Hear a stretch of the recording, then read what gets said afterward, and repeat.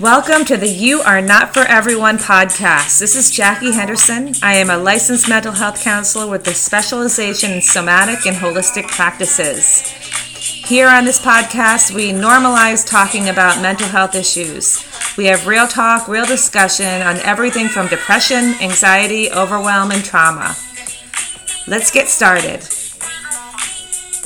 Hi, this is Jackie Henderson, and this is another episode of the You Are Not For Everyone podcast. Today we're going to explore your self-care toolkit.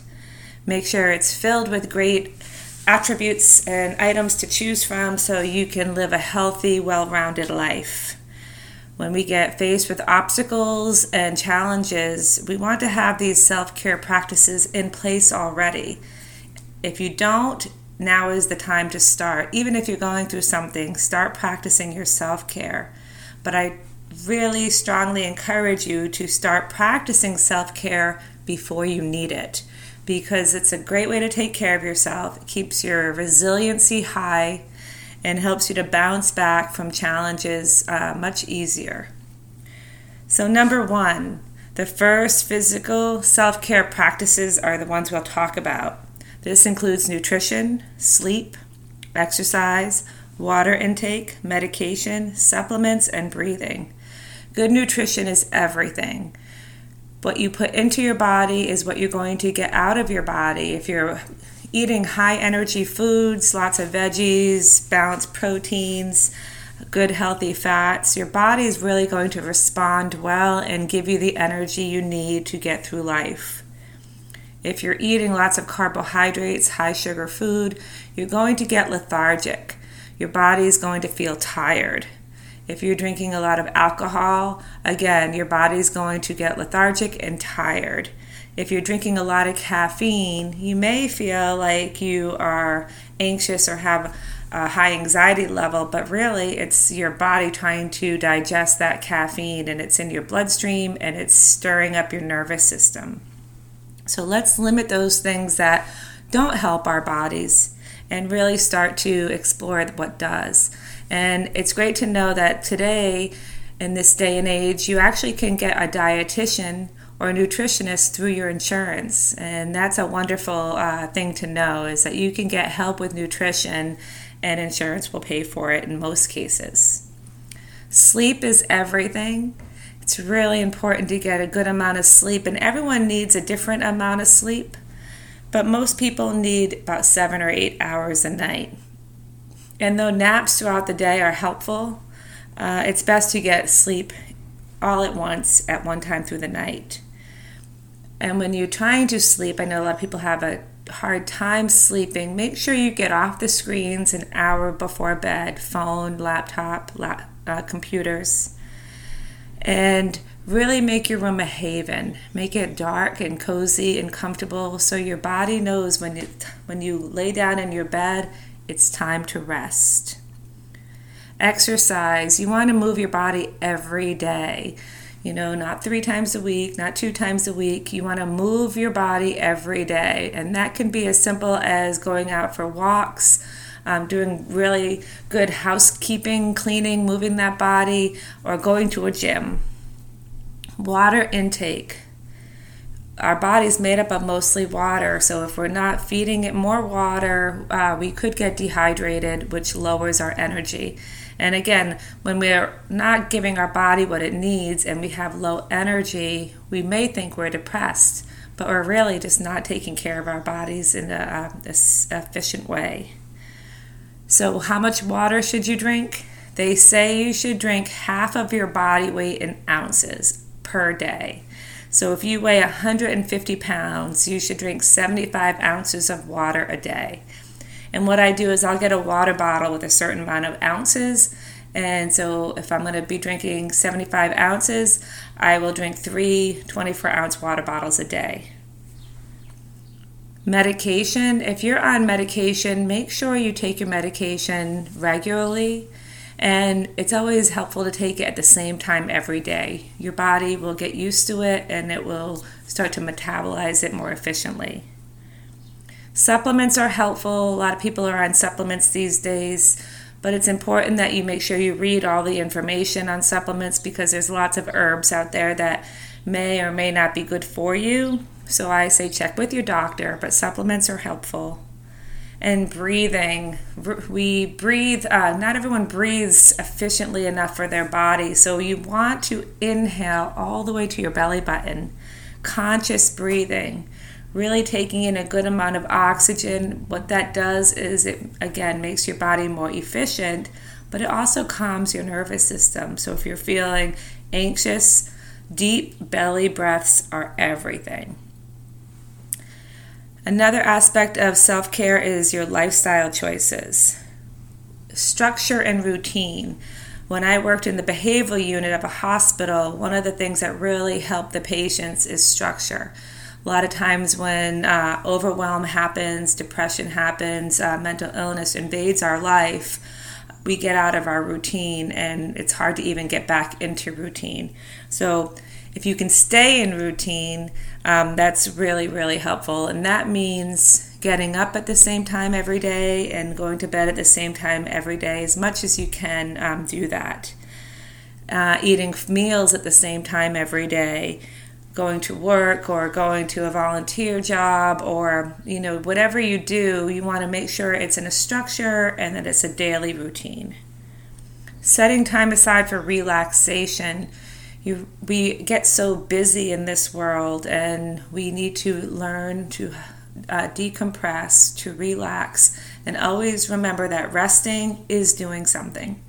That means you're doing something when you're taking care of yourself and letting your body be at ease. Set goals. It's really important to have something to look forward to.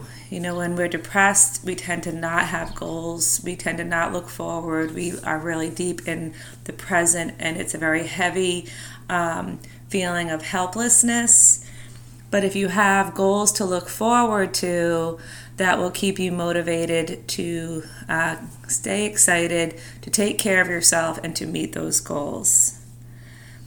Make sure you have fulfilling work. Sometimes we take jobs that pay the bills. And remember, you're spending more than half your waking hours at this job.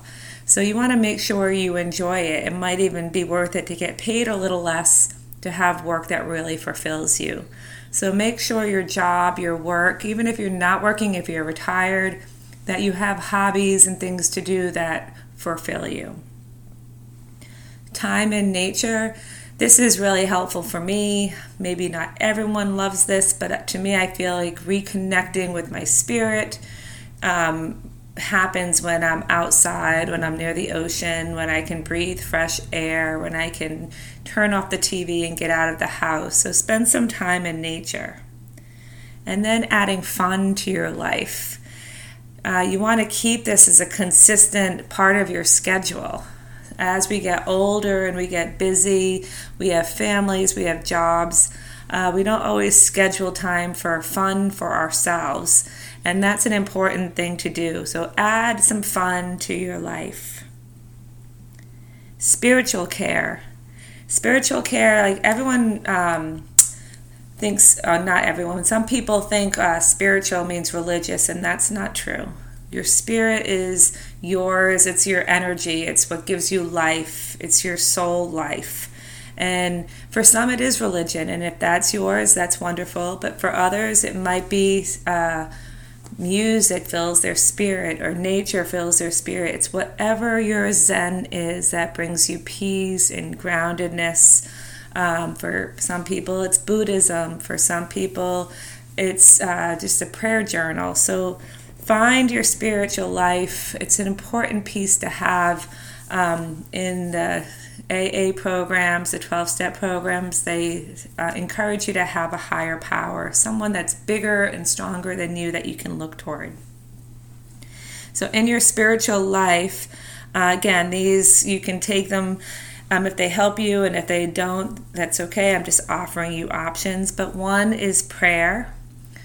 Offering up prayer, having faith, and believing that when you speak what you need, it is going to come to you. Meditation. Meditation is a non-religious activity. It's a grounding activity that brings you peace to your nervous system and to your spirit. I always suggest if you're just starting out in meditation that you do guided meditation, and there's plenty of apps you can get for your phone that teach you how to meditate or provide guided meditation that will help you to start getting into the meditation practice. Just sitting quietly and trying to control your thoughts is an advanced form of meditation, and it's not easy to do, so I would start with guided. Having a community, a spiritual community, people of like mind. There are meditation groups, there are prayer groups, there's church groups, there's AA groups, there's all sorts of groups that you can have community with. Forgiveness. This is a tough one. People have a hard time with the word forgiveness because I think they believe that if you forgive somebody, you're letting them off the hook for what they did to you. And honestly, forgiveness is not about the other person. Forgiveness is about yourself. So when you forgive somebody, you're letting yourself off the hook of feeling any emotion toward that person that hurt you any longer. Forgiveness is an inside job. Forgiveness is saying, my heart deserves peace, so you no longer get to take up space in my mind or my spirit. Forgiveness is an important part of healing. And finding purpose and meaning, what is it that is your Zen? What is it that brings you peace and joy? And this is different for every single person. So for some people, it's playing a musical instrument. For another, it's cooking. For someone else, it might be gardening. For some, like myself, it's dancing. Whatever yours is, find something that brings you some meaning and purpose. And then there's people support. People that you can turn to for support when you need them. And just every day, including socialization into your life, is really a healthy part of being human. I've learned in one conference I went to that you can tell how healthy someone is by their relationships. How healthy are their relationships? Do they have friendships? Do they have people that they care about and that care for them back? You can tell how healthy a person is mentally and emotionally by how healthy their friendships are. So some supports that you can turn to are family. If you have a family that's supportive, a family that makes you feel good about yourself and they love you and you love them and they really offer support, that's a wonderful source of reinforcement to your life. Friends are important. Like, not everyone has family. Not everyone is supported or emotionally supported by their family. This is why I love Friendsgiving, because we can't always choose our family, but we can choose our friends. So having people to turn to that you can trust, I always encourage people, you need at least one person in your life that you really trust. One person who tells you the truth, even if it hurts, because they tell you the truth because they love you and care for you and they want you to be your best self. So having at least one person as a friend that you can count on is important. Having a therapist or a counselor is also a great tool for self-care. There's still some people that don't want to tell their problems to anyone. They're not talking to any strangers or shrink about their problems, and to me that's very old school thinking. They'll pay $100 to go to a personal trainer to get coached on how to train their bodies more efficiently. So why won't you pay, it doesn't even matter if you pay, but why won't you even take time to go to a mental health coach, someone that can help you reframe things in your life, have a better outlook on life, support you through difficult times. To me, a counselor is someone that really just guides, helps, and supports. And there's no shame in seeing a counselor. And I guarantee most people that I know, they'll they might kick and shout having to go to a counselor, but once they start going, they actually look forward to going. It becomes a place of refuge and a place of peace and support. Minister, rabbi, priest, a spiritual teacher, someone that can guide you, someone that you can lean on. Again, this is similar to a counselor because it's someone that is a neutral person that can guide you in any supportive direction. A support group. I mentioned AA before, but there's an NA, there's Overeaters Anonymous, there's Gamblers Anonymous, there's lots of support groups, 12-step programs. There's also grief support groups. There's all sorts of support groups for people like eating disorders. So find a support group that really helps you with what you're going through. And if you have a family member going through something and you're not able to provide support because you don't have the information, go to a support group of family members, because that will help you to strengthen yourself, to be able to help your family member or friend. I recently had a woman come to me because her granddaughter was suffering from depression and bipolar disorder, and she wanted to understand it better. So she came to me as a licensed mental health counselor to provide information and support, and that she found that very helpful. Another support would be a day treatment program, and these would be like outpatient programs at the hospital. So if you've ever been to a behavioral unit of a hospital, it's like a psych ward would be the old school name, but behavioral unit is the new name, and that's like an inpatient program. But once people leave the inpatient program, they're stabilized. They often go to an outpatient program, and the outpatient program is a day program that you go from like 8 a.m. to 2:30 p.m. And it helps, gives you support like coping skill groups. It gives you access to psychiatrists, social workers, psychologists. You get to be in a group with other people who are having the same challenges, so you have peer support. The day treatment programs are really helpful. And you don't always have to have been hospitalized to attend a day treatment program. You can actually call and see if you can get into one, because some people need a higher level of care. A counselor, therapist that you see once or twice a week might not be as helpful as going every single day. And so if you need a higher level of care, your life is really off balance, I suggest a day treatment program. And then getting involved with community service is another support that you can do when you go out and volunteer somewhere. You can volunteer at an animal shelter, or you can volunteer at a shelter for homeless people.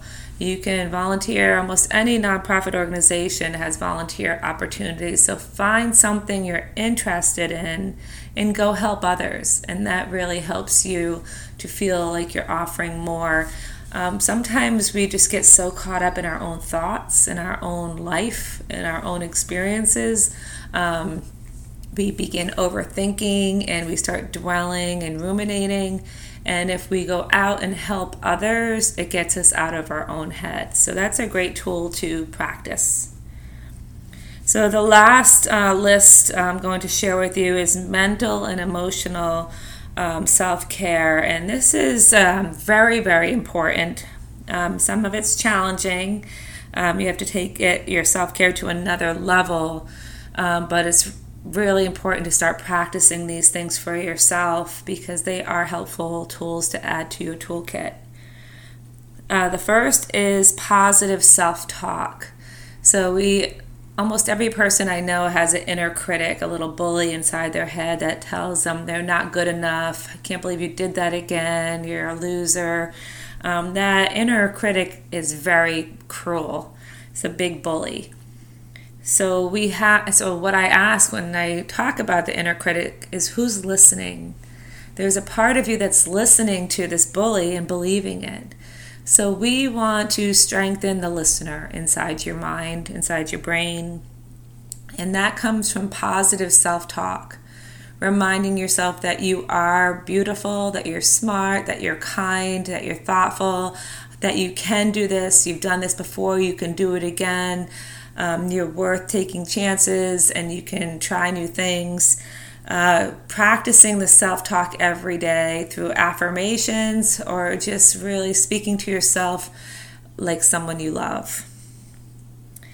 Feeling one's feelings. This sounds basic, like don't we all feel our feelings? But no, we don't. This is often the root cause of addiction. Is we have these deep hurt feelings, traumatic feelings from childhood, traumatic events that happen in our lives, unhealthy relationships. These darker feelings are so intense and so heavy, we tend to medicate them, self-medicate them through drugs, through alcohol, through sex, through gambling, through food. And when we self-medicate with these things, we're not feeling our feelings. We're drowning them, we're burying them, we're stuffing them in.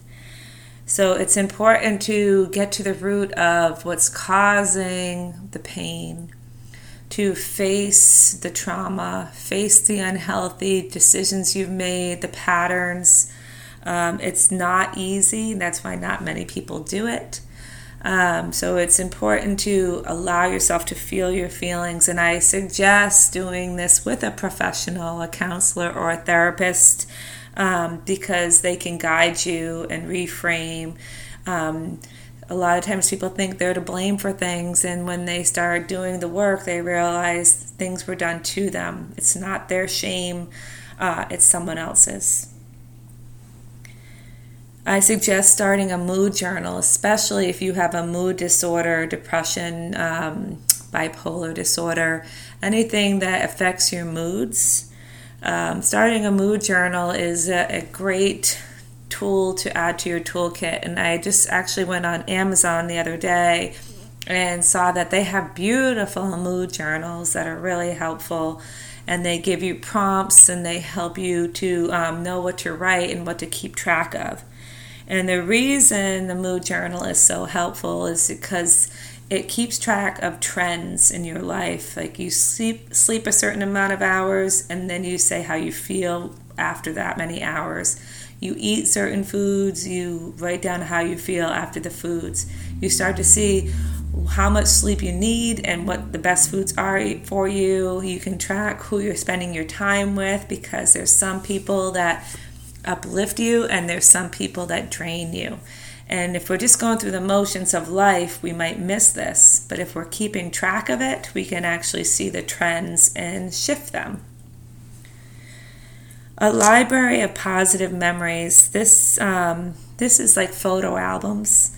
And we all have photo albums in our phones these days. But keeping track of positive memories, I always encourage people to print out pictures. I like the old school feeling of having a photo in a frame on a wall. I think that's really important and helpful.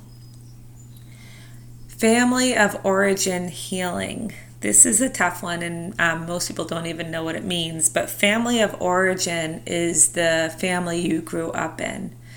And a lot of times our issues started in childhood. And this isn't to blame the parents. This isn't to blame anyone. This is to see your child's perspective. What was your perspective of your childhood? How did you see the world around you as a child? How did it affect you? Were you abused as a child? Were you physically or emotionally abused as a child? Did you witness a trauma? Did you experience bullying? All these things happen in our childhood, and they create a thing called core beliefs. And our core beliefs really set the tone for how we feel in the world. Do we feel safe in the world? Do we feel effective in the world? Or do we feel small and scared of the world? A lot of these core beliefs are formed in childhood. So in order to heal them, you have to go back to that time, and this again needs to be done with the help of a professional, a skilled therapist or counselor. Working through grief. This is another challenging one. If you've had a major loss, you can't just get busy and go back to work, because that sadness, that heaviness, that anger, that hurt, that bitterness is still inside you, even if you're busy. And it's going to eat away at you. It's going to resurface in some other way. So working through grief is a very important part of healing. And I actually have a podcast that you can scroll up and find, and it's all about grieving and how to grieve in a healthy way. Grieving is not easy. It's painful. I call it the dark night of the soul, but you can't avoid it. You have to go through it. And I had a friend once say, if you can feel it, you can heal it. And anyone that's experienced a loss knows that you feel that deeply. I think it's important to also know that your loss could have happened many years ago. It doesn't have to be a recent loss, but if you never worked through it, it could still resurface in other ways. So again, doing this work with the help of a professional counselor or therapist is really helpful. So I gave you a lot of tools for your toolkit: physical, spiritual, people, mental and emotional, and lifestyle. I hope that they are helpful. I'd love to hear from you. Email me, JackieHendersonDance@yahoo.com, and tell me how you're doing. If there is a self-care practice that I did not list on here, I would love to hear it and add it to my list. I hope that you find peace. I hope that you understand that it's important to practice these things before you need them. That way your body, your nervous system already has access to them when you do get hit with a challenge or a major life event. You already have the practices in place and they come easy to you. So I wish you well. I wish you self-care and self-love. You are worth it. Thank you for joining me today on this episode of You Are Not For Everyone. Please check out my website, safesoulcenter.org and missfitness.com. And you can purchase my book, You Are Not For Everyone, A Soulful Guide to Authentic Living, on Amazon. Stay well, be happy, and live your best life.